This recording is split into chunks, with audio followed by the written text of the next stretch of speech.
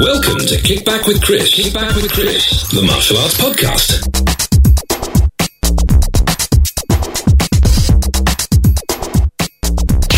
Brought to you by Martialytics. Easy to use, super powerful management software for your martial arts school.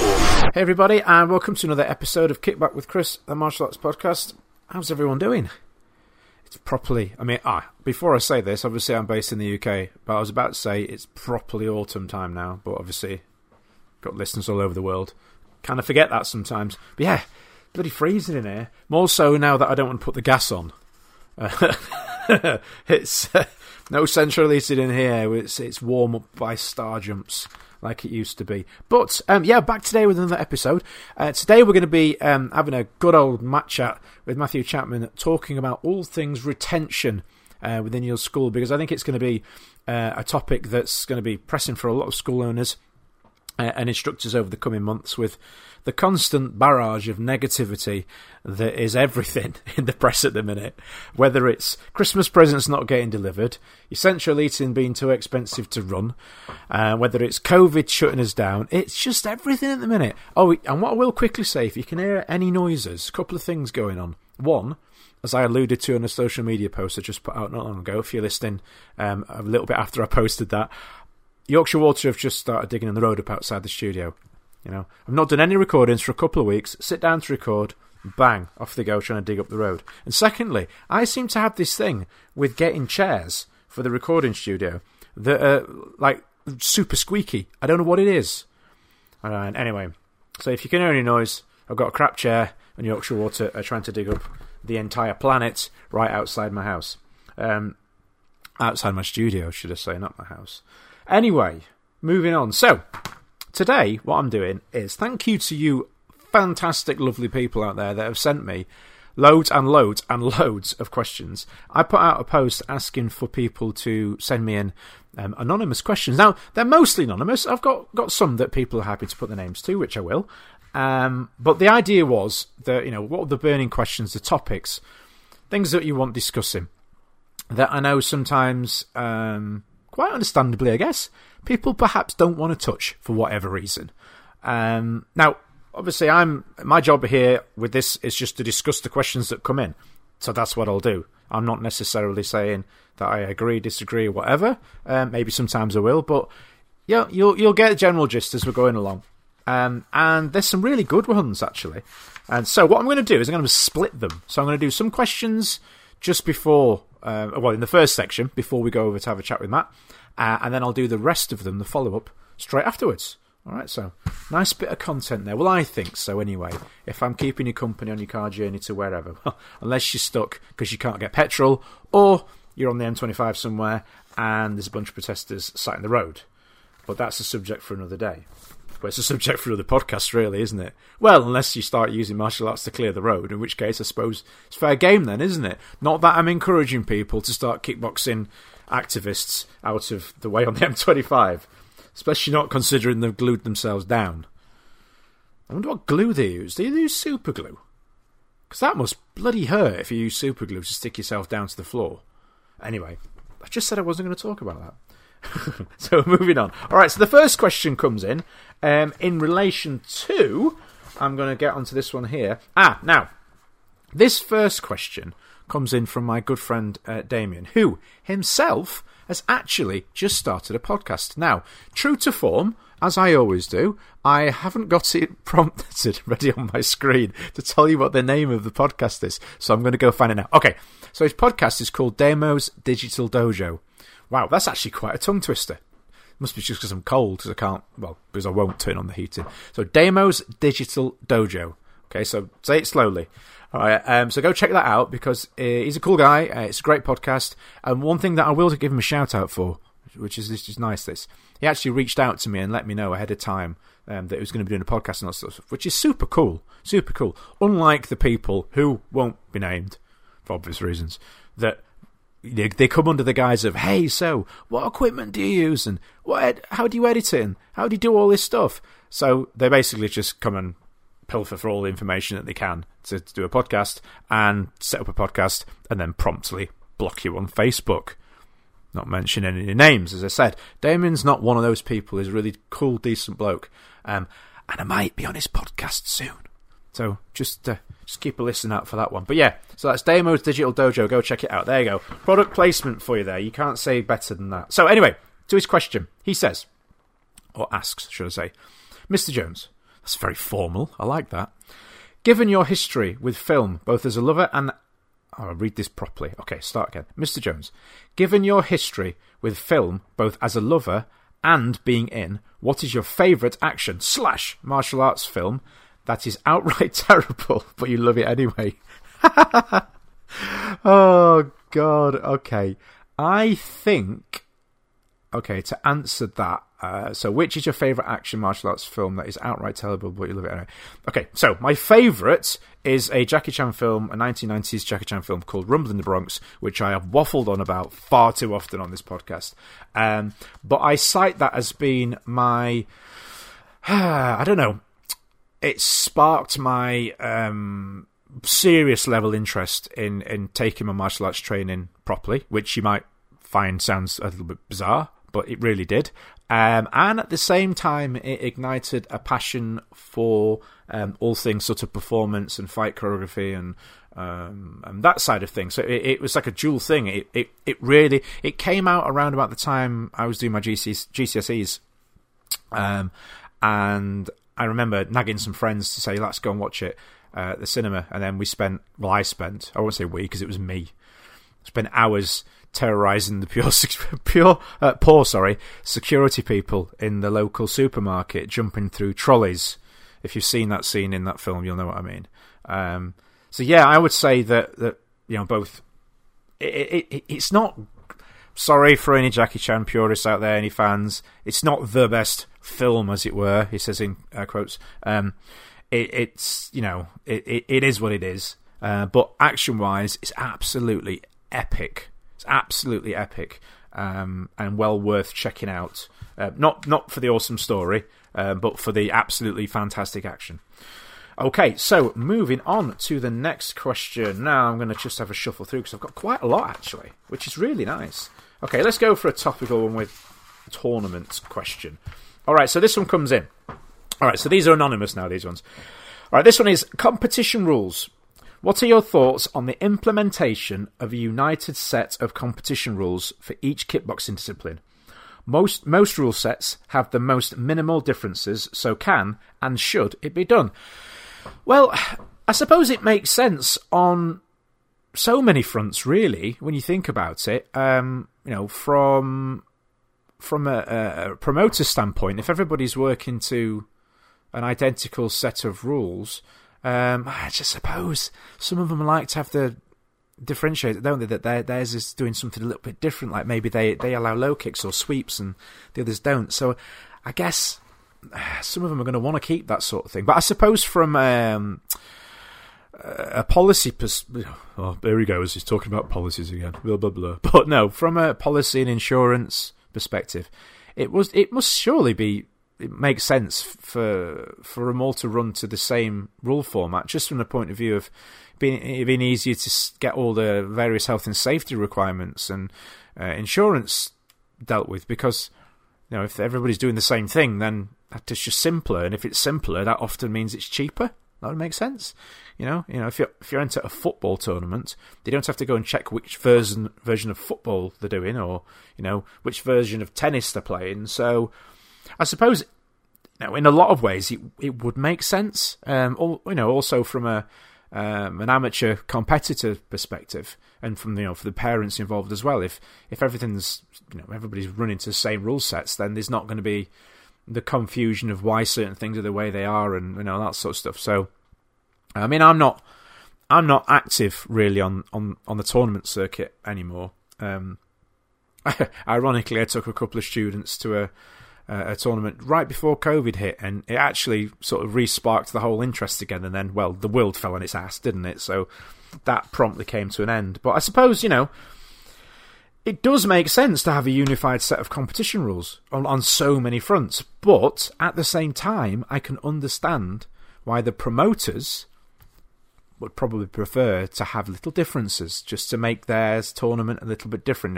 Make it make it a reason why coaches should take their students there. But there's so many going on now, isn't there? There was a point where there was clashes most weekends, wasn't there? So, and I don't mean the tournament's called clash. I mean there's actual physically clashes of tournaments. Several going on at the same time across the country. So, would it reduce that if they were all running to the same rules? I don't know. I don't know that it would. Interesting one. Definitely worth thinking about.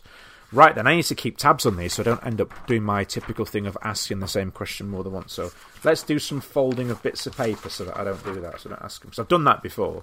Asked the same question twice on my own podcast. On the same episode. Hey, right. Moving on. So, an industry one here now. Question 2. Actually, question 3. I'm reading it on the piece of paper in front of me.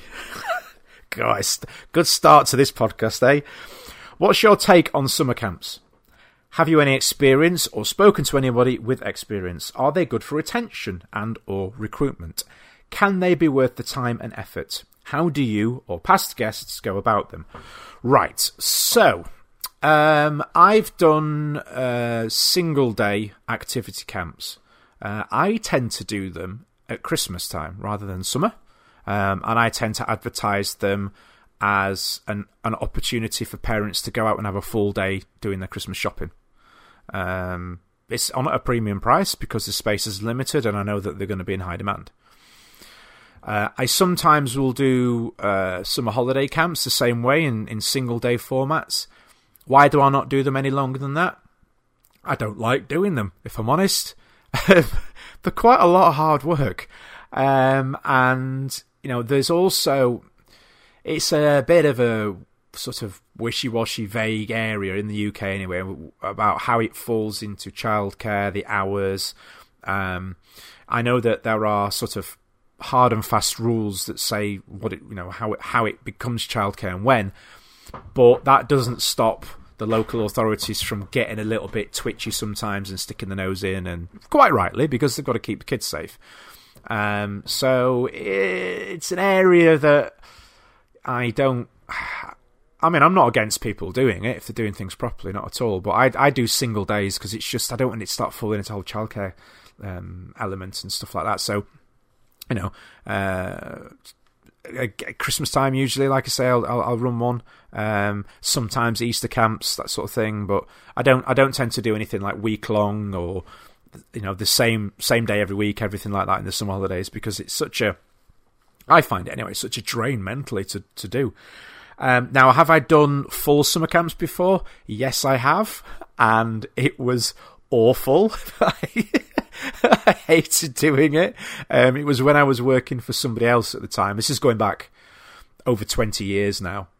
And it was just, knowing that, you're going to open up at 9 in the morning, 8:30 in the morning, and, you've got all these kids until sort of 4, 4:30, and then you're rolling into a full night's worth of classes. It was just, mentally and physically exhausting to do. And, you do it for the entire... Now, let's be honest, I was a staff member, I was paid to be there to do it.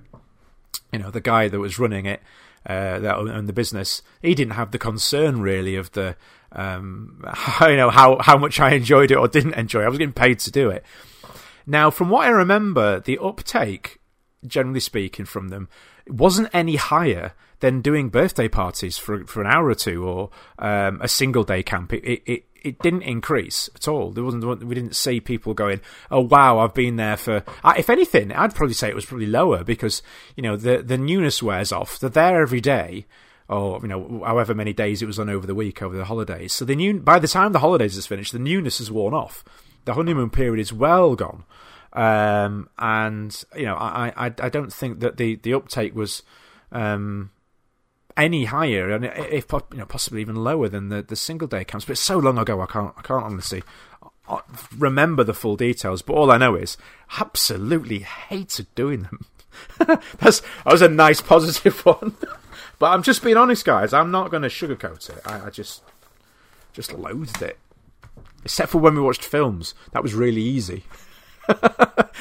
Stick a film on and probably breaching every sort of licensing law going. That's when I was working for somebody else of mine, not in my own school, before anybody starts trying to dob me in.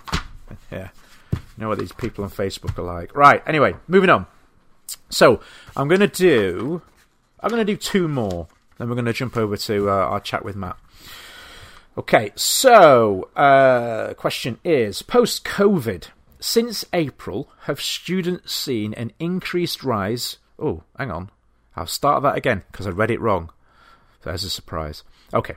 Post-COVID, since April, that makes more sense, have people seen an increased rise in new students due to other clubs' activities not being able to continue, or have they struggled to get back into a rhythm of attracting new students? Okay, so I've seen both of these, okay? So when we first reopened to new students, of which we were a little bit later, I waited until... To promote it heavily anyway, until the bubbling and so the bubbling restrictions were gone, and the requirement for self-isolation if the kids are in contact and all that. That's when I really started to push it, when that was all removed.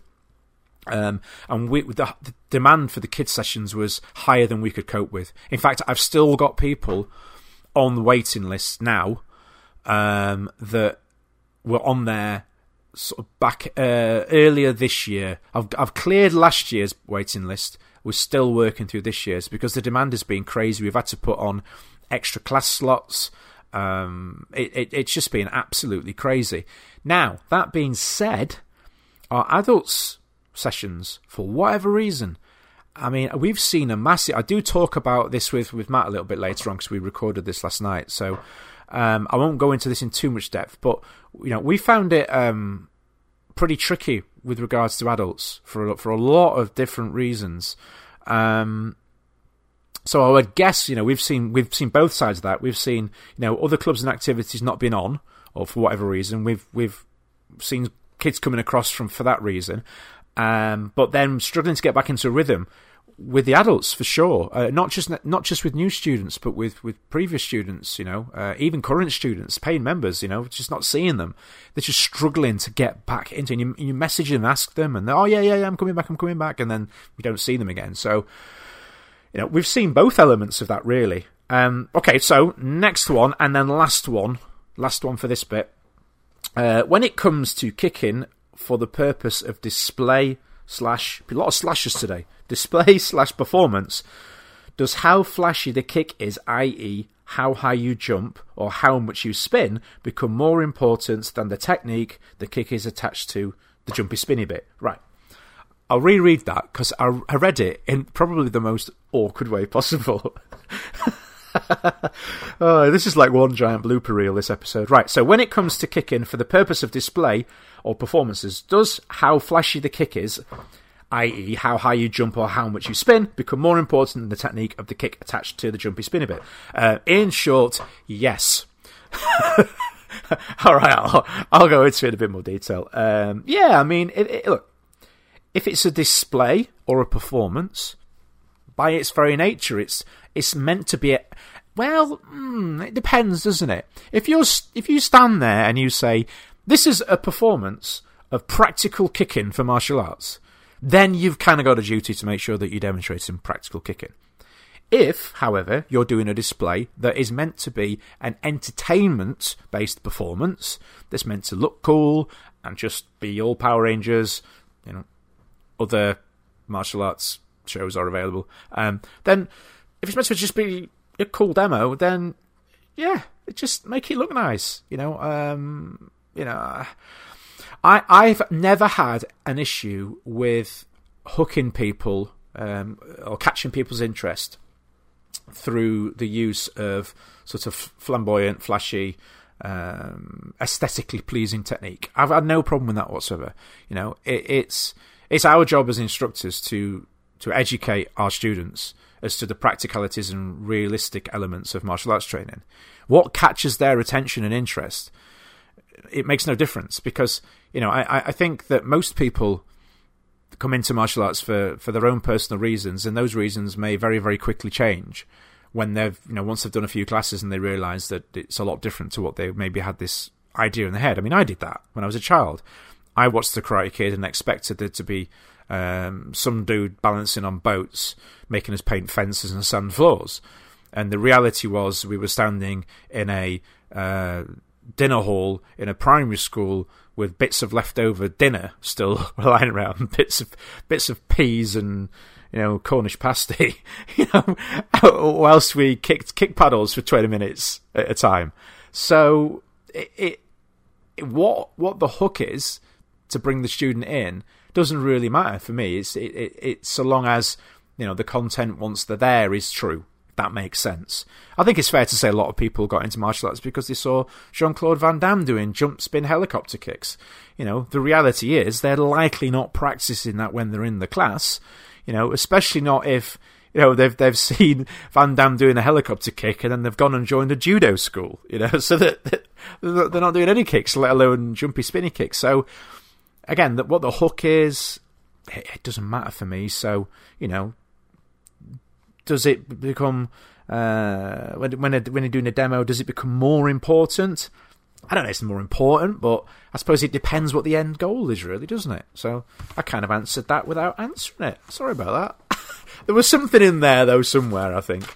Right. So I'm just going to move that back onto my done pile. So what we're going to do at this point, 20 minutes in, we're going to go over to our chat with Matthew Chapman for this week, talking all things retention and other things beside us as well. But I'll leave you guys to listen to that, and then I'll catch you on the other side. Brought to you by www.mitmaster.com. Hello. So hopefully joining us on the line, we've got Mr. Matthew Chapman. You definitely have got me on the line. Oh, that's good. I thought it was going to be absolute silence then. Yeah. How you doing? You all right? I'm all right. Yeah. Ticking over. Actually, no. I'm actually no. That's a bit of a lie. It's the swan thing, graceful on the top, the water, little legs. Yeah. I would say so. Lots of interesting challenges going on at the minute, and which is something that I wanted to. Sorry, that's me being a pro, not turning my phone off. Sorry, everybody. Just turn the sound off my phone. There we go. I obviously saw on Facebook you were talking about a course that you're going to be running, helping people with retention, which I know is a pretty big thing for a lot of schools in different ways at the minute. Yes. So I thought it'd be nice to come on just to chat about that, and which will probably turn into a bit of a therapy session for me. Well, retention is the thing, isn't it? If you want to grow a school. Because you can obviously get 10 people in each week and then have 10 people leave each week. So you're just treading water. So for growth, if you really want to grow, it's all about retention. Marketing is important. That gets them in the front door. But retention is what keeps them and kind of stops them from leaving. So I've been speaking to a lot of schools. They had a massive rush when lockdown ended. Yes. And now they're seeing them drop off. Yes. So the people who started sort of April, May, June, they're having retention issues with them at the moment. I think it might be that, part of it is we've all locked up for such a long time, and we all let free pretty much on one day. It was like, right, you're free to go. Yeah.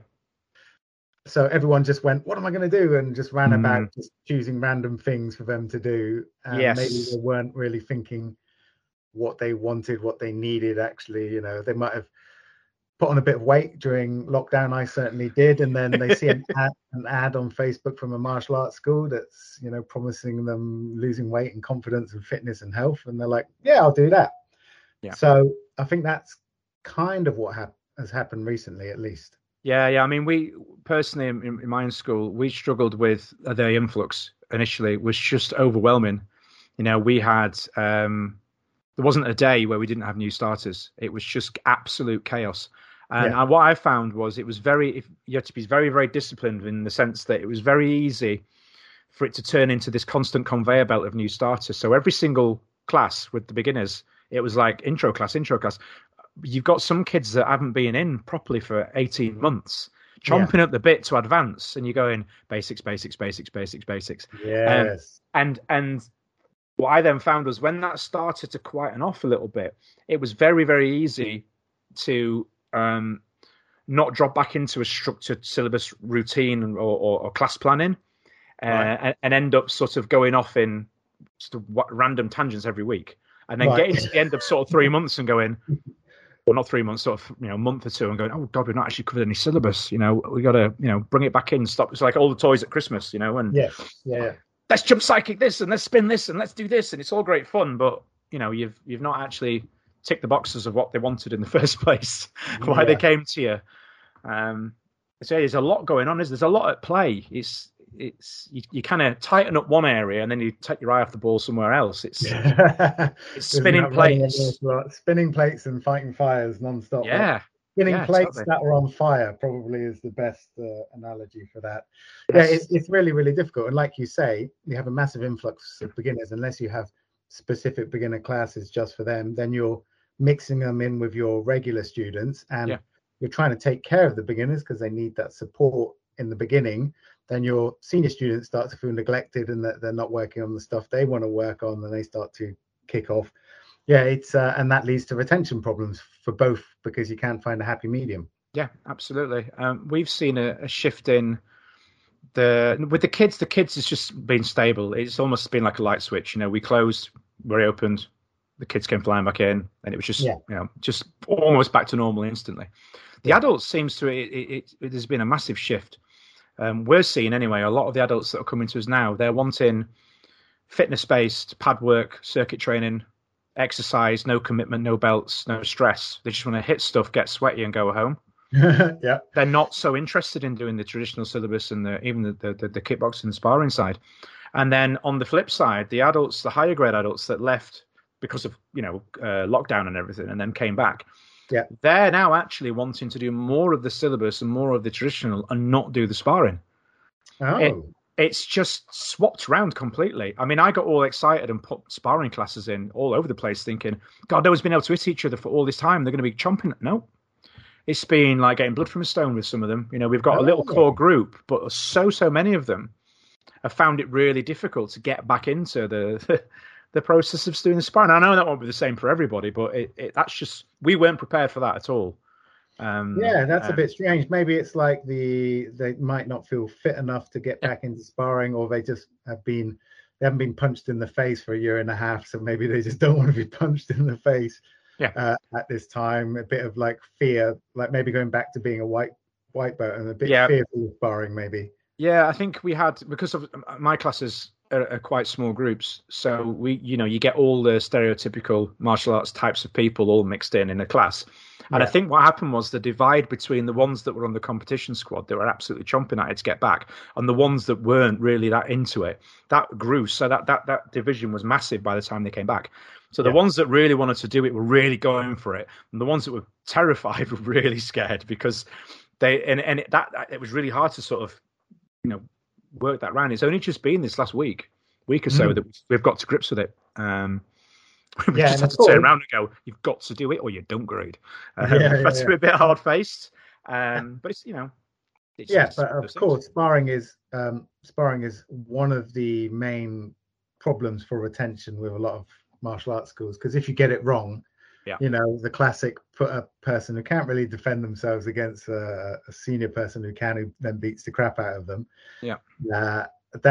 I'd lost so many students when that had happened at my school. So it's a very tricky, and retention starts, I believe retention starts with your marketing, because if you promise one thing and then deliver a different thing, it affects the trust that the person has in you and whether they're going to continue to train. So if you promise a very martial arts approach, but when they get there it's very heavy fitness and sparring, that's going to freak certain people out. Or if you promise that it's going to be very fight orientated and it's more fitness and technique training, you're going to lose people quite early because they came for one thing and they didn't get it. So retention starts right with your core message and who you're aiming to help, and all your marketing and everything you do on your website, and how you communicate with them first time, and when they turn up to your school, how they're treated, and everything onwards from there,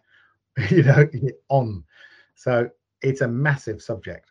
Yeah, it is. I get what you're saying about it. It can often be that make and break, can't it? That first interaction from when they arrive, you always make a point when I know we've got new starters coming in of making sure the reception area is super tired here, and the information packs are ready, the iPads are out ready to go, all set up on the right page with the information there. The position where they can see the monitor if it's kids, parents coming in, and being on it to greet them, so they're not left on their own for 5 minutes when they arrive, just wandering around looking about, asking. That's probably the worst thing. Standing there like a sore thumb, just looking around while people beat each other up. And one of the things that we made a mistake of was we would have a beginners MMA course that started directly after the sparring course for the sparring class for the fighters. So when these new MMA newbies, wannabe Conor McGregors, turned up, and they just got to watch our pro fighters beating 7 bells out of each other, just big slams, sweaty guys, bit of blood occasionally, just the worst intro to martial arts for the general person who's not necessarily looking to compete and just wants to do a bit of fitness. So eventually we had to put like a little bit of a break between those two classes so that we could get all the sweaty psychopaths out, clean up a little bit, make it not smell so disgustingly testosterone fueled, clean up any blood spill, and just make it presentable for the groups coming in afterwards. So all of these things play a massive part. Yeah, and I would imagine as well, it's difficult, isn't it? Because it's sometimes it's that ego side of the martial arts instructor. We've all got it there, and you feel like you're putting on you're laying out your best students, aren't you? You're setting out your stall. Yeah, they'll be really impressed by these ladies and gents kicking the crap out of each other. Yeah, and then the reality of it is they're stood there going, I ain't doing that. No, it's really scary. No way I'm doing that. So it's difficult, isn't it? Like you say, you don't want to presume. They might ring you up full of bravado, going, "Oh yeah, I want to do cage fighting, and I want to do this, and I want to fight bears, and I want to, wrap my knuckles in glass." And the reality of it is, it's all talk, isn't it? And you end up scaring the what's it's out of them. But interestingly, as we were saying earlier, that there's a lot of instructors. I've seen this anyway from the chats I've had. Instructors that are struggling in lots of different ways, and then I don't know whether it's a Facebook front. It's always hard to say with social media. And then there's others that just look to be absolutely killing it. Yeah. And it's this disparity that's going on. So really, it's kind of, I suppose it's unique because the situation is unique, isn't it? We've never really had a stop-start as much as we've had like this over the last 18 months. No. So it was a weird one. I think it's a mindset factor. I speak to a lot of instructors. Okay. I speak to instructors daily, different types of instructors from different types of places. And the ones that are killing it have a mindset that they're willing to lose in order to win. Right. Whereas the ones that I found who are struggling have a mindset of avoiding losing. Okay.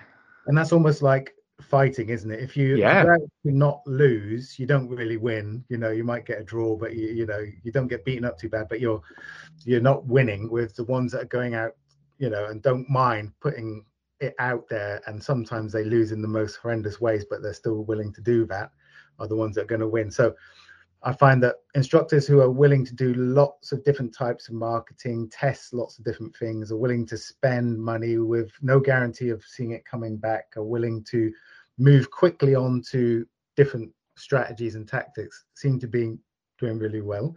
Yeah. And the ones that are looking for the home run, one perfect shot that gets them 200 students and are unwilling to actually put any money on the table, any time on the table, are the ones that are struggling. Now, that might be a generalization, but I've talked to a lot of instructors recently, and a lot of them are going like, well, yeah, I tried this, but it didn't work, so I'm not going to do it again. And I'm a bit worried about trying that one. And, this doesn't work, and that's never worked for me. And and I don't do referrals. I just expect my students to automatically tell their friends that how awesome I am.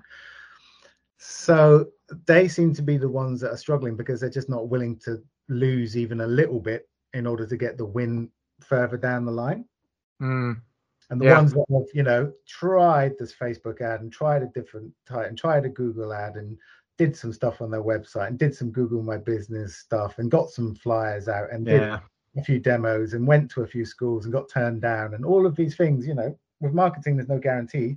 Sometimes it works, but most of the time it doesn't work.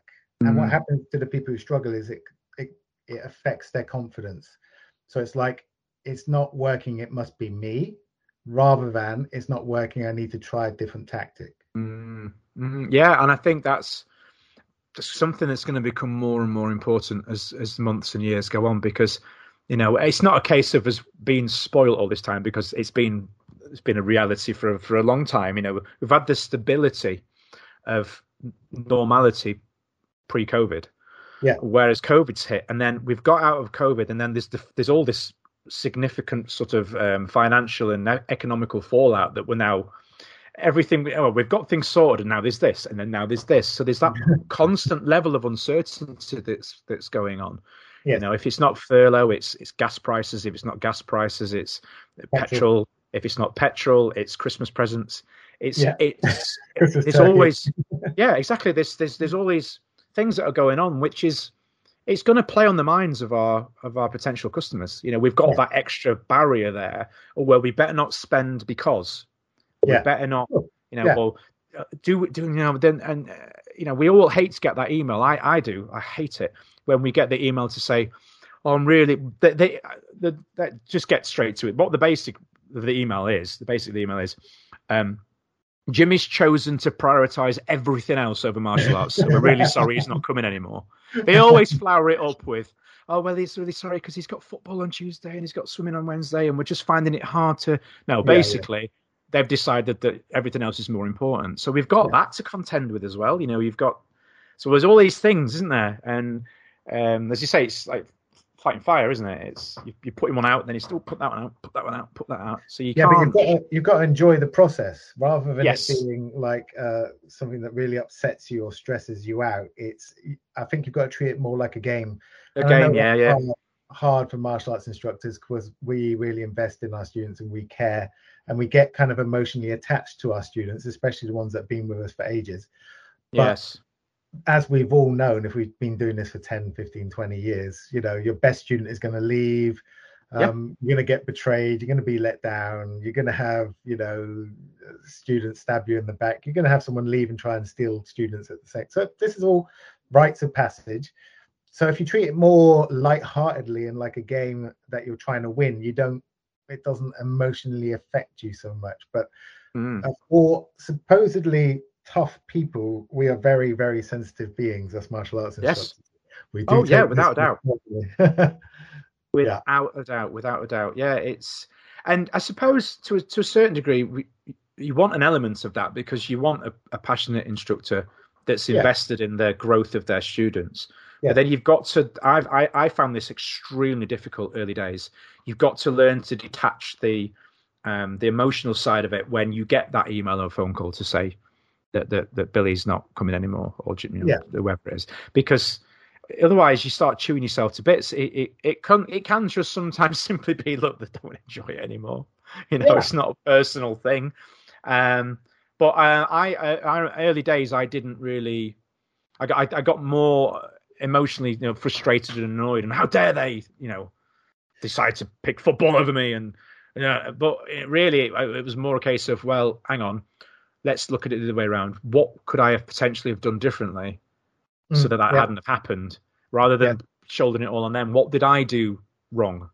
Yeah, and also, I mean, with kids are kids. Yeah. You know many kids that stick with one activity for 10, 15 years. And also, your kids that are naturally gifted and athletic can go to lots of different sports before they find their thing that really fires them up, right? So I didn't really worry about kids. It used to upset me if certain adults left, especially if I felt they had massive potential and then they just wanted to go out on the piss instead.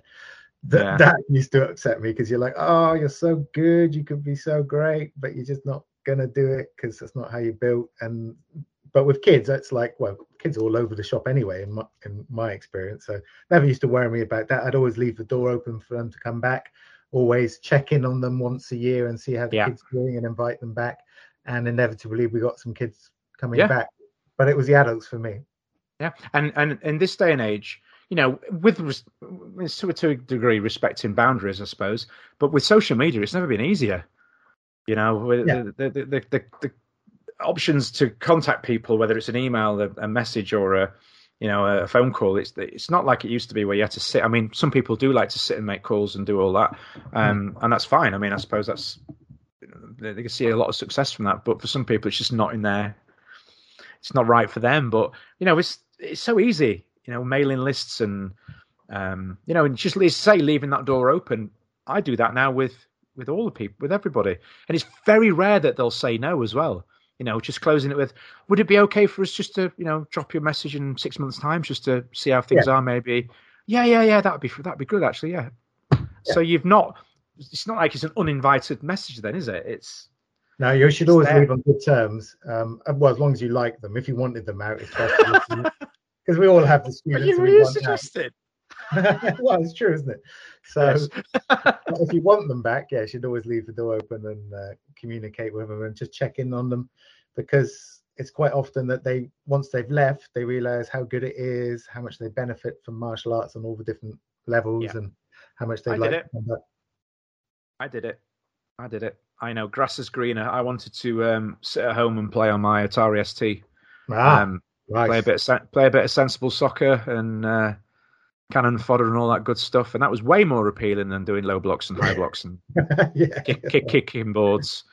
I thought anyway, and then I did it, and I was like, I actually quite like those low blocks, high blocks, and kicking boards. That was quite good fun. So we all do it. Yeah, that's part. That was only last week, by the way. That was only last week. I want to go back to that. But like with parents, the retention element with parents is you have to pre-warn them that these kind of times are gonna come, and strategies to cope with that, and also how to come to you and explain before it gets to that point where they're dragging them out of the house and it becomes too stressful. Because if you can catch it early, like you say, these retention issues.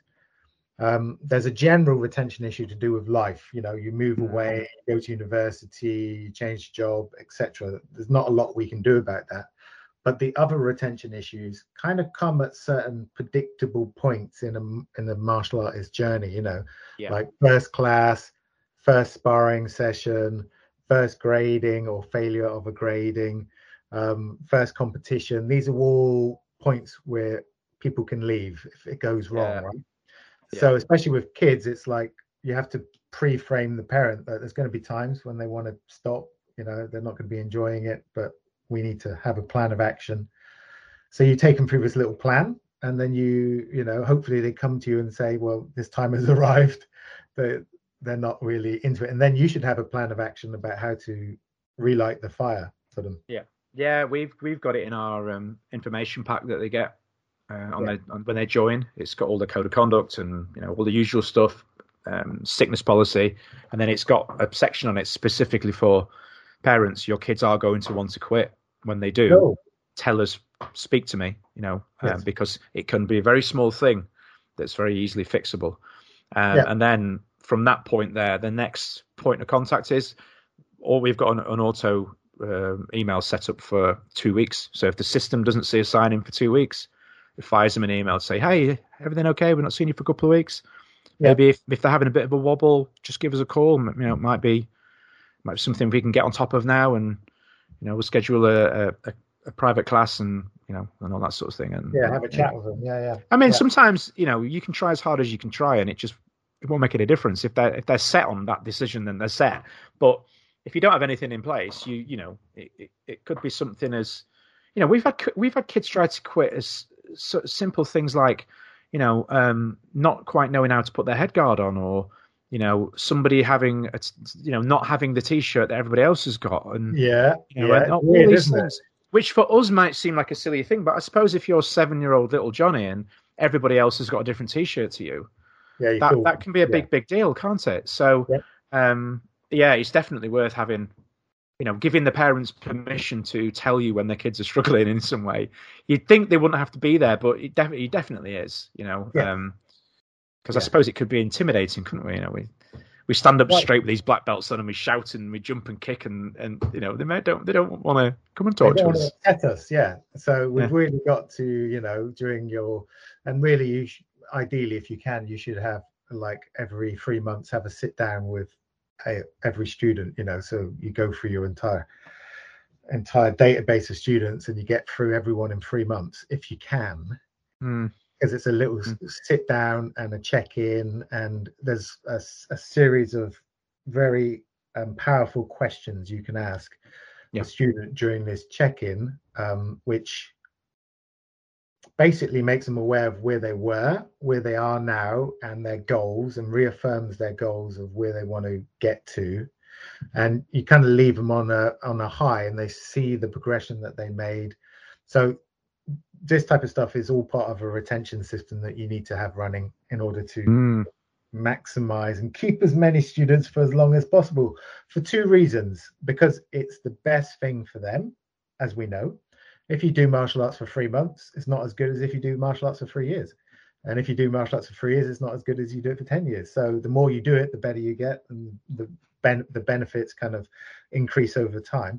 But also, you just need to do it for yourself as well, and for your business, because good attrition or good retention, of your students means you can build a better dojo, you can run more classes, you can hire assistant instructors to teach, you can get more equipment, you can do seminars, workshops, and gradings. You can, it's beneficial for everyone. So retention is one of the most important things, but it's something that instructors frequently take their eye off because they're chasing the new student who's just come through the door. It's like, being it's a common problem in martial arts, definitely. Yeah, it's like a magpie. It's a shiny thing, isn't it? Oh, shiny, new student. And take your eye off the ball. And it's been a trying time for everybody, and it's I found personally, for me anyway, the key element from my personal side is getting my own. I don't want to get in trouble with Apple by saying naughty words too often. So getting my own crap in order, getting myself sorted out, getting my own training back on track, and getting myself back into a positive place, because inevitably I then teach better classes and I'm more positive about it. And, I'm not trying to compartmentalize a load of other rubbish in my head whilst I'm supposed to be focusing on, giving people a good experience. Yes. And that's been good for me. I've found that's helped significantly. It just if you've got your own stuff going good, then it just filters out from there, doesn't it? And it does, yeah. You got to take care of yourself first, which I would say many instructors are really bad at taking care of themselves first. They frequently take care of their family and their students more than they do take care of themselves, and those are the ones that tend to be burnt out, injured, and a bit jaded. Yeah. Oh, yeah. Been there. I've been there. Been there with all 3 at the same time at some points. So much fun. It's difficult. Yeah, it is. I mean, we've had my school, we've had an incredibly challenging, set of circumstances from September. And again, I've been chatting to other schools that have ended up in a similar situation. Obviously, I run my school. It's quite a small school. It's a very small school, actually. Student numbers relative to the size of the building, it's a bit upside down. It's a bit weird in that respect, but we've always had a full-time instructor, myself, somebody running the admin and the finance side, and then a strong team of assistants that are all capable of teaching the class should they need to. And it's always worked really well. And then COVID landed. We knew 2 years ago that our full-time instructor was going to leave in September. We knew it. Nothing untoward. They've moved away. Yeah. And when COVID landed, it not only took out a lot of our adult assistant instructors because they all had changes of occupation, or they lost their jobs or whatever happened, and they just weren't in a position to come back. But the instructor team that we were training up just as COVID hit weren't able to get in because of all the bubbling stuff and the non-contact stuff, and it was just a nightmare. So we've had to hit reset on the instructor program right at the same time as we lost all of our adult assistants and a full-time staff member. Oh. So I went back to teaching, which is one of the reasons why the podcast went quiet for a while. I went back to teaching every single class, every single day. Oh, how was that? Tough? it was I kidded myself into thinking it was going to be easy, because I was coming at it more from a physical perspective. The physicality of it wasn't particularly tricky at all, but mentally, I've not been in that position of teaching everything on my own since I was 22. 21, 22? Yeah. yeah. And I'm 41 now. So it's that's how long ago it's been since I did absolutely everything with nobody else at all. Yeah. And the first week was an absolute disaster, because I was still trying to do all the other stuff as well. I needed to no, hang on, you need to systemize it, get it sorted. And now it's running great. We've got assistants coming through now that are taking portions of the classes and all that. It was just a really bad mixture of things landing all at once. Right. But we live and learn, and we put policies in place, and it will never happen again. Good. Yeah. It won't happen again. It was just one of those things, Still here to tell the tale. Exactly, and you've learned from it, and like you said, yes, put some stuff in place to prevent it. You've got to go through these things, haven't you? Oh, God, yeah. Part of being a martial arts instructor. It is, and it was so frustrating, because the problem was there staring us in the face, but we were literally faced with the prospect of, I couldn't really. It was a little bit of pride, I guess, as well, to a point, but I did not feel comfortable throwing students in the deep end and teaching when they hadn't had the experience of teaching yet, because it just it's not right. I just didn't feel it. I know some people are happy doing that. I just didn't feel comfortable with everything being so fragile as well, with people just coming back. And I thought, well, if it's that, it's an ego thing, I guess. If it needs to be done right, I've got to do it myself. And I created a bit of a bit of a problem with that. I needed to let go a little bit, and I have now, which has always been my problem. Well, it's a martial arts instructor's problem. Oh, yeah. Every instructor I've ever met has this control problem. Yeah. And it was I knew that the problem was there, and I was like, well, the way to fix this is to do it. I'll do it, and I'll sort everything else out at the same time. Not realistic. It didn't happen. But as I say, I didn't let it carry on. It was 5 days, and I thought, no. I am literally going to sell up and buy an ice cream van if I carry on like this. I'm not 21 anymore. So, and it wasn't the physicality of it. It was the mental approach to it. It was like, I've got 6 classes tonight, and I've got 6 classes tomorrow, and I've got 6 classes on Wednesday. Yeah, and it was mentally, it was a tough old slog, But anyway. Yeah, it's not a problem when you're 20, because you have just so much beans, Oh yeah. And you're more resilient, and you probably don't have loads of family as staff, and you can survive on very little sleep, and you have more energy. But yeah, I mean, I know instructors like that who are now like 65, and they're still logging hard and doing pretty much everything themselves, and the whole attitude is, well, no one can do it as good as me, which is inaccurate usually. And it was frustrating, because I knew, I was at the point up until September, I was teaching when I wanted to rather than when I needed to, which was so much better, because every class I felt was a good class, because I was like, actually, no, I do quite fancy doing this class tonight. You have an early night. I'm going to do this. Yeah. And it worked really, really well. And then I could see the date creeping up to when I knew this staff member was leaving now. I'm battling like crazy to get these assistants ready, and they're just not ready. And I'm like, I can't just throw them in at the deep end. I had that done to me, and it was horrible. And so, as I say, anyway, it was only a week or so. That will never happen again. Good. Good. So anyway, going back to the point of this whole conversation at the start was this retention thing, which is interesting, because retention is everywhere. It's to everything, isn't it? It's sprinkled around everything we do. Everything, yeah.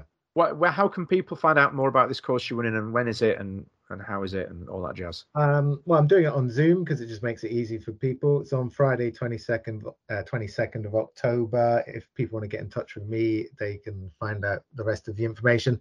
It's basically going to be the 30 retention strategies that I think have the most impact in the martial arts school, that start right from, the right message to the right people, all the way through to keeping black belts for decades. So everything from the beginning right through to the other side. So I think it'll be useful for people. It's only going to be 2 hours. It'll be quite condensed, and they're going to get a lot of information that they can pretty much implement straight away, which is the goal. Absolutely. I think it's just going to be invaluable as well, because, not wanting to sound all doom and gloom, because we don't really know what's coming, but I think what we can be sure of is there's going to be a lot of uncertainty, and having as many strings to your bow when it comes to retention and options is just going to be invaluable.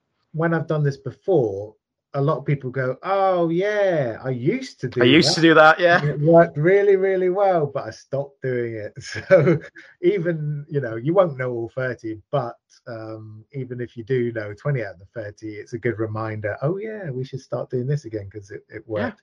It's so easy to do. I was on Facebook Memories on my business account the day, and a video popped up of a drill, and I thought, God, that's a really good drill, that. And I'd just not been doing it for probably 2 years. I'd just forgotten it existed. And I saw a video of myself teaching it to a bunch of kids, and I'm like, why have I not been doing that? Because you just you get into little pockets, don't you, of repeating, and you drop out of the habit, Yeah. And I have bits of paper everywhere now. I'm always writing stuff down so that I can go back and remind yourself, you used to do like this or you used to do that, and it's just not going day to day from my head, because it's just horrible. I'm horrible at that. Well, we just get caught up in the day-to-day stuff of running a martial arts business. It's hard, you're dealing with parents, you're doing gradings, you're getting forms in, you're dealing with accidents, you're ordering belts, you're sorting out the pro shop, you're dealing with cleaning, your staff. All of this is going on every single day, so you just forget about the stuff you really should be doing that really makes a difference in your business, and you're mopping the toilets. Yeah, absolutely. No, it's true. And I know, and if it's something, I'm assuming this is right, if it's something that, say, an instructor maybe you've maybe not got time for, or you maybe like what I used to, I don't know at all anyway, but they could send assistants on, couldn't they? I would assume they can, staff members, other people that could get on and do this, and they can take it in instead. Yeah, but I would recommend instructors do it as well, because absolutely gives you a really clear structure of retention through the entire student journey from the beginning to the end. So it'll be useful, and obviously, get your staff in as well. So 22nd of October, get yourself on it, get yourself sorted out and get on it. Get back on the Zoom. Everyone's like, I hate Zoom, I hate it. The only reason why I'm doing it on Zoom is I used to obviously do quite a lot of physical workshops where people would come and sit in a hotel sort of a room with me for a day, but it takes up people's time so much. With this, you can be in your pants like I will be, cup of tea. You don't have to have your camera on, and you can get the information and then go about your day. The whole traveling to it's good, because obviously you get that meeting people face to face, having a chat, sharing stories. That's nice, but it just takes so much time, doesn't it? Yeah. No, it's true, and it removes that excuse as well, doesn't it? I mean, I know I've been and done some of your courses before, which for me I live in the dark ages up north in the middle of nowhere, and literally in a field with sticks and fire. Whereas you agreed with that far too easy then. But well, I know what the north's like. I've been to the north. When you got out alive, Jesus, man, it must be tough. So I've been down. I mean, it was a good sort of 3 and a bit hour drive. But I knew the value of the course, so I did it. Whereas with this, you just double click.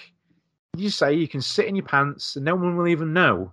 Yes, you can wear a suit top and a tie if you like, and still wear your boxers and shorts, trousers. Good. It's good.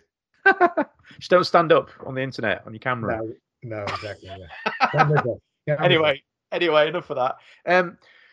Everything else good going on in Matt Chapman's life and Mick Masters' world? Everything good? Yeah, we were laughing before we got on this, because you asked me how it was going, and I was like, yeah, it's going great. I don't really know what I do, but it seems to be going great. I'm kind of enjoying it. I just kind of, throughout my life, I've always followed what I'm passionate about. So, I got into martial arts, started teaching martial arts, got into the online, started doing the online, got into marketing, started helping people with marketing.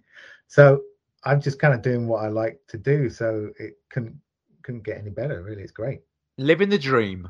Well, yeah, pretty close. I'd rather be in somewhere like Thailand doing what I'm doing now, because that would be the dream. It's not because I could geographical train sense. every morning. I could go to the beach, have a swim. I could, drink some coconut. Yeah, but Lovely. wife and kids, would they kind of like that? Well, yeah. Ooh, right. Well, right? Okay. Well, let's do an accountability now. yeah. In 6 months, you expect me to be in Thailand. Yeah. Unfortunately, Thailand is still shut. You cannot get into Thailand. And I tell you what else, mate. Last time we did one of those accountability ones, it was you were going to get on a cruise and do this, and then flipping COVID it. So let's not do any more accountability because it's our fault. All right, fair enough. Yeah. That the world crashed. So we won't. Nice one. All right, nice one, fella. Well, best if we don't chat before. Best of luck with everything on the course. Everybody go get on it. Definitely go get on it. And we'll speak again very soon. Okay, Chris, good luck out there, matey. Yeah. Out in the wilderness. Yeah, in the wilderness doing what you do. See you later, mate. Catch you soon. You're listening to Kick Back with Chris, the martial arts podcast, brought to you by www.onlinekicking.co.uk. Cheers, Matt. Lots of food for thought there. And don't forget, go check out his event that he's got going on. That sort of content's always really good to do. I mean, I've got a couple of his books, and one of the books he's actually on that subject. So no doubt lots of updated information. So yeah, go check that one out. So back to our questions. Okay, so let me look here. I've got 1, 2, 3, 4. Okay, so we're going to do that.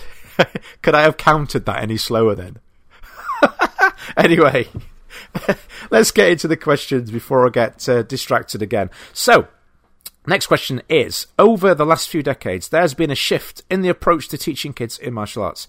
Some organisations refused and then, over time, adopted kids' programmes and so on. What has been the biggest change in your approach to teaching children over the last 20 years? Okay, wow. Okay, 1, you assume I've been teaching for 20 years. No, I'm joking, of course. Unfortunately, yeah, I have been teaching now for 20 years, for over 20 years. I am so old, it's unreal. Pretty much a granddad. That's probably why I'm feeling the cold so much today. So, has there been a change? What's been the biggest change in my approach? Wow, that's difficult, because I suppose if I was to go back in time now and watch one of the kids' classes that I used to teach when I was a kid, no, when I was younger, I would imagine that, although whilst I am still what I would categorise to be a very physical teacher, I am one of those instructors when I'm a do as I say, not as I do. So whenever we're doing instructor training, I'm don't be joining in and doing all the stuff and all that. I am that one, and I always have been. But I would probably say that early days I probably was a lot more physical because I was a lot younger. I probably did a lot more than was probably sensible. Thankfully, I didn't injure too easy, and I still don't really. That's not an invite to anybody to try and come and injure me, by the way. But I don't tend to suffer too badly with sort of strains and pulls and stuff like that. So I would probably say that's if a bit boring, it's probably going to be one of the areas that I have changed. I would also say that just through experience, really, and through teaching from multiple different venue types, at one point, I've always taught since having my own schools from small buildings because I just like smaller class groups. I mean, I've taught huge, and I have no problem doing it. It's not that I can't do it. I just, as anybody that's done any of my workshops at different events will know, I have no problem with teaching, and that's not blowing my trumpet. It's just fact. I don't have an issue with teaching big groups. I just don't like it because you don't get to have as much decent student time. And I remember teaching some huge classes in the past for other schools, and even if kids you've been teaching for weeks and you've not even noticed them, and you're like, is it your first class today? It's like, no, I've been coming for weeks. Oh, have you? Sorry about that. I like to have small group spaces. So, that being said, the parents are on top of you, literally, at times.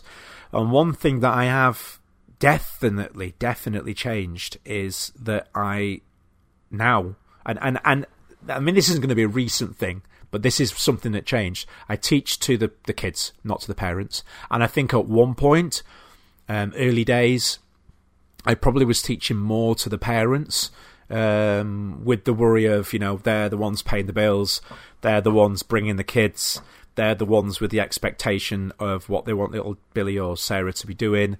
They're the ones judging me and my teaching, and they're the ones that are going to go and tell everybody what this, that, and the other. So, I probably, and in my own opinion, that is the worst thing to do. The worst thing to do is to teach to the parents solely. Don't get me wrong. There's nothing wrong with, dropping a few buzzwords in there, or maybe, doing certain things specifically just to, want of a better description, pander to the needs of the parents. But, one thing that I am always adamant on is, our responsibility is to teach the kids, not babysit the parents' feelings. And as soon as I've started doing that, which was, again, it is a long time ago now, as soon as I started doing that, actually the retention of the kids was better because they were enjoying it. They knew that they were getting what they actually needed, as opposed to what I thought the parents wanted to hear. So yeah, that I think that's possibly one of the biggest mindset shifts. As with all professional industries, have I adopted new teaching strategies or teaching methods, use of language, that sort of thing? Absolutely. As society has developed and changed and attitudes have changed, have I moved with that? Yes. Do some not do that? Yeah, absolutely. They don't. But to each their own in that regard. But I think as we learn and develop as society, I think it personally anyway, I think it's right that whether we agree with certain things or not, we certainly take it on board and maybe make subtle adjustments to not cause unnecessary upset. And that's not me saying, we have to pander or, become all faffy and start pandering to every societal need. I'm not saying that, but it doesn't hurt to take into consideration things like, if you have a child, young person, adult in your class that's autistic, considering your use of language, if that's something that individual needs, not shouting things into class like, well done kids, you're on fire tonight, things like that. And it's just little things that can make a huge difference to one person, but it will make no difference to everybody else just by making that sort of difference. I think that sort of extra level of care is it's really, really important. So I think I've answered your question somewhere in all of that. Okay, so let's go for another one. So let's move across to this sheet. Right then, so question is, I've recently lowered the age I teach kids from 7 to 6 years of age. I found that it doesn't matter how often we repeat the same thing to them, they don't seem to retain the information. Have you experienced this? I'm not talking little dragons here, just a year younger. Do you have a different approach to training and grading? Okay, so I'm taking from that, do you mean that I have a different way of teaching the different age groups? I think that's what you were asking. So, in short, yes, a massive difference. The way I teach my 4 to 6 year old group is hugely different to the way that I teach my 7+ group. I know different people group classes in different ways, and that's, again, to each their own. Everybody does what they need to do for their schools, for their students, and what they feel is right. But for me, the difference between even a 4 and a 6 year old it can be, and most commonly is huge. They've had 2 years at school, 2 extra years on the planet. If you compare a 2-year-old to a 4-year-old, I mean, that's massive. So a 4 to a 6-year-old, whilst it's not as big a difference, there is still going to be some physical and cognitive differences there that you have to account for. So if you take that one step further and go to a 7-year-old, from a 4 to a 7-year-old, it can be even bigger still. Now, with my 4 to 6-year-old group, I have shorter classes. I work things so that there is a lot of disguising of repetition. So what I mean by that is, if we're working on, say, a front kick, We don't just practice front kicks, because they're going to be bored senseless after 30 seconds if you just do the activity of practicing front kicks. So it might be that, we're dropping a foam block and they're kicking the front kick. I'll start that again. We're dropping a foam block and they're using the front kick to kick the block.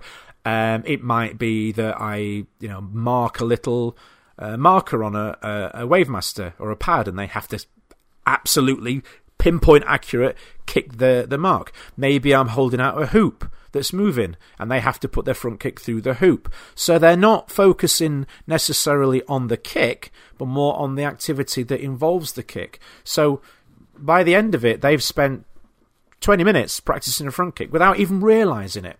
And with the little ones, that is key to keeping them active and focused. Now with the older ones, they'll suss on to what it is that's going on. You can still do disguising and repetition, absolutely, but they'll realise quicker what's going on. So you have to keep them active in a different way.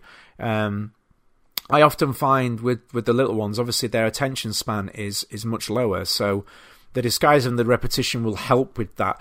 But at the same time, you can't. But this is my own opinion anyway. You can't go changing up everything too fast, otherwise it's rapid fire. It's just like a machine gun syllabus, and it doesn't stick because it's just changing far too fast.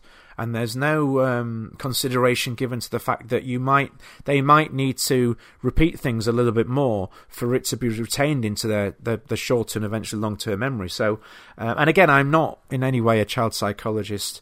I'm not an expert in kids, in that respect. But just from personal experience as an instructor, that's just my thoughts on it. So, yeah. In short, the way I teach my 4 to 6 year old group is completely different to the way I teach my 7+ group. Completely different. There are various schools of thought as to how you should teach them. 4 to 6 year olds and 7+, they're not mini adults, so you don't teach them as adults. But at the same time, I don't teach them as babies either. I don't talk to them in a patronising way. They don't appreciate it. Again, coming back to what I said before about use of language, definitely consider that with the kids. You can't go using hugely over the top, flamboyant phrases, because it just goes straight over their head. So you've got to bring it to the level. A lot of teaching at their level, so bringing yourself down to their level to talk to them rather than standing over them and talking down. Lots of different things. Look into a lot of, and forgive me, I can't remember the names of what these things are. If you go back, I did an episode with, oh my goodness me, I'm going to forget his name now, which is terrible, which is one of my inflictions, his names. From Upgrade Training. Oh my goodness gracious, I'm just going to, right, I've got Facebook open, I'm going to look it up now. Upgrade Training and Therapy.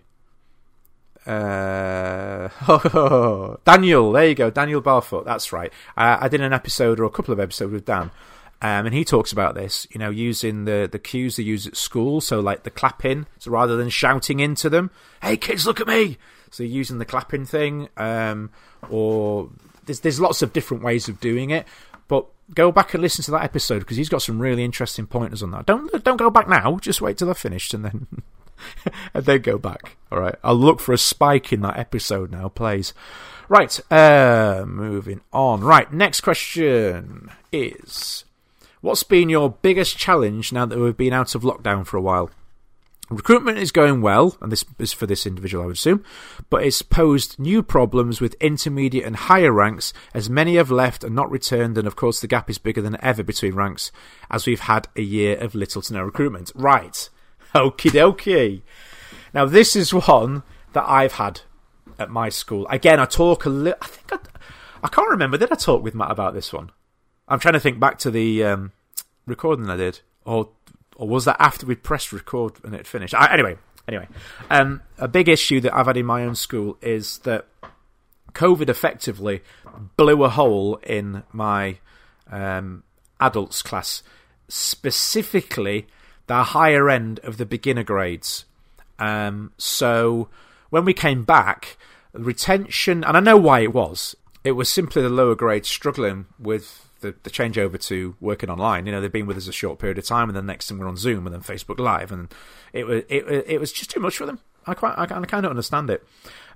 So we've come back and we've got new starters. We've got adults wanting to join, or they're wanting to join in a different way. We've seen a massive uptick in people wanting to do the fitness-based training, sort of the pad work, and not wanting to do the syllabus and not wanting to do the sparring for whatever reasons. And, you know, that's made it tricky in that we've still got sort of intermediate grades 2+ years on that are still wanting to do traditional forms and they're wanting to do the syllabus. And but the groups aren't big enough to warrant, and this is going to sound selfish, but this is how it is.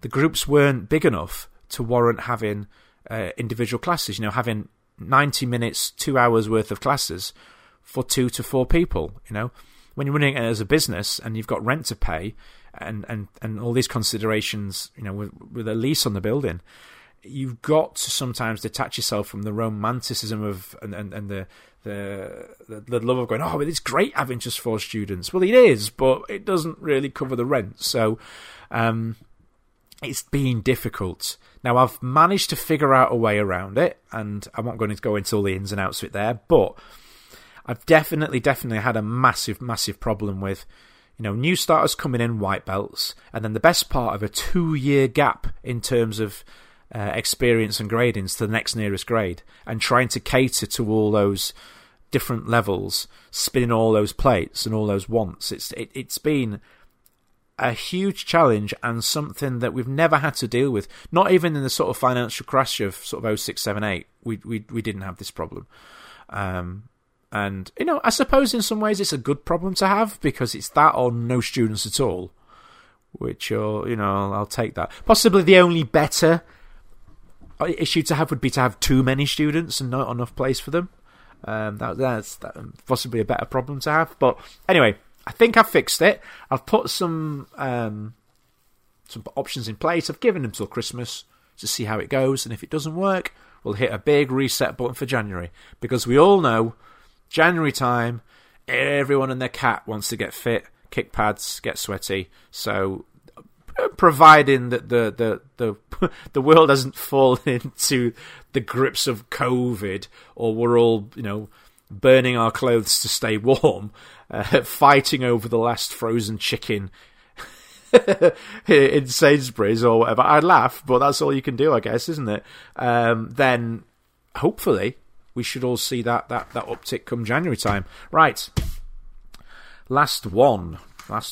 Okay, so it's a bit of a big one, this, and it's actually in line with one of the previous episodes that we did talking head trauma. So this person says, head trauma, it still dominates my thoughts. I've taken some positive action, implemented no head contact for the under 18s. Haven't lost any students, but I'm already a month on. Guards are dropping. I'm constantly having to remind them to keep the guard up.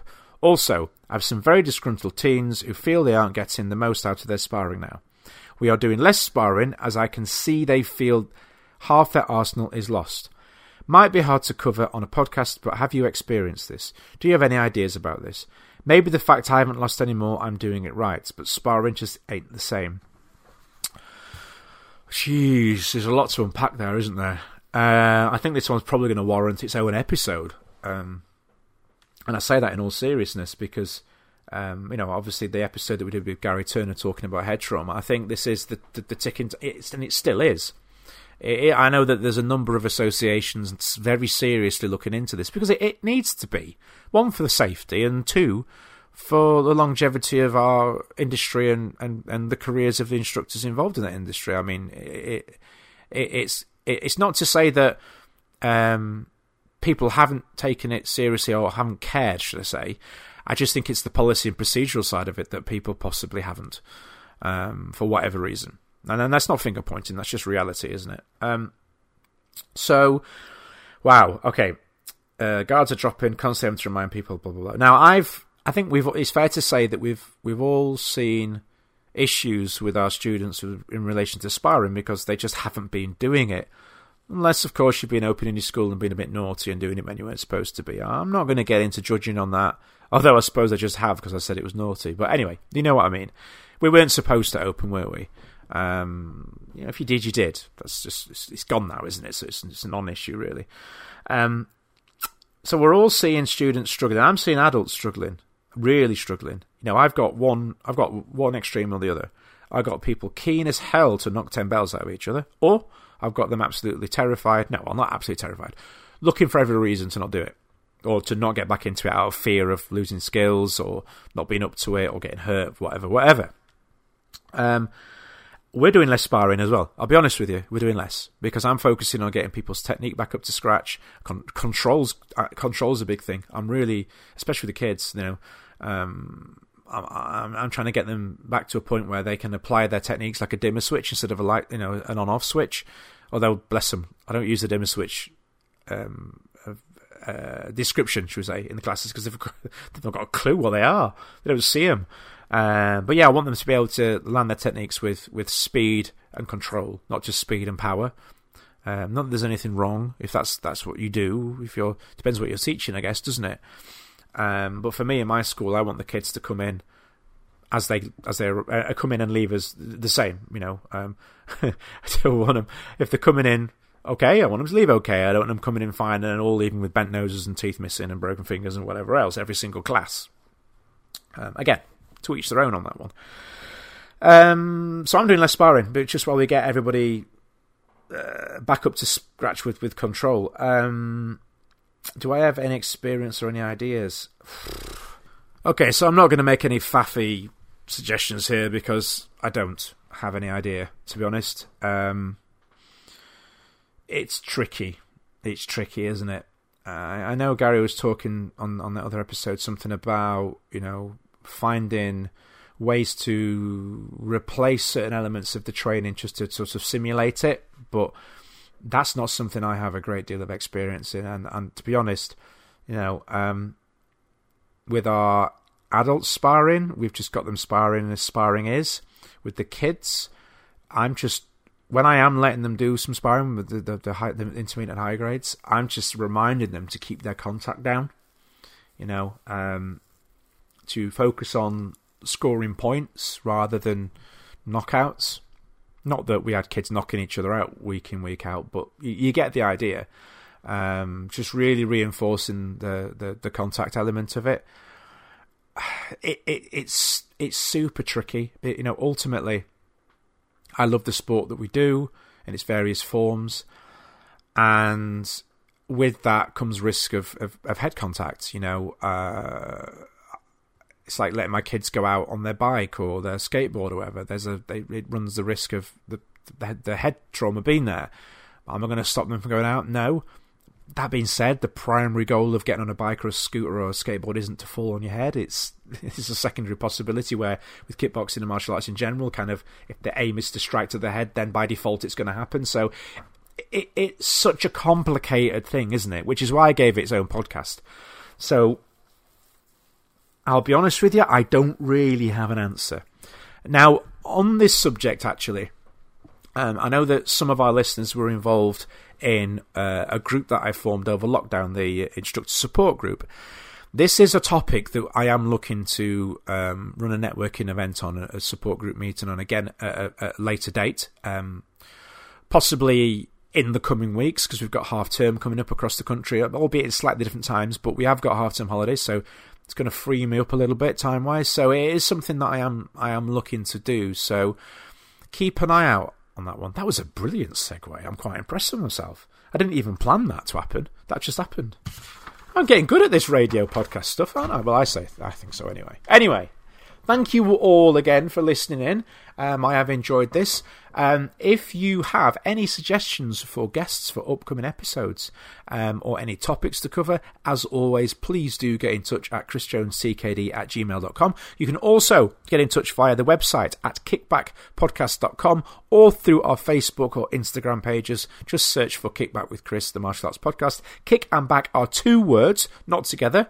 All right, so you have to make sure you put the space in there or it won't work. As always, if you could continue to share the posts on social media when you see them, specifically the podcast links, because that's the big one. And don't forget to put your ratings and reviews onto Apple Podcasts or whichever platform it is you use if the option is there, because that, as you always hear people in podcast world saying, it really does help to let those systems know that you like what we're doing, and it continues to push it out to more listeners. Thank you all for your support. Oh!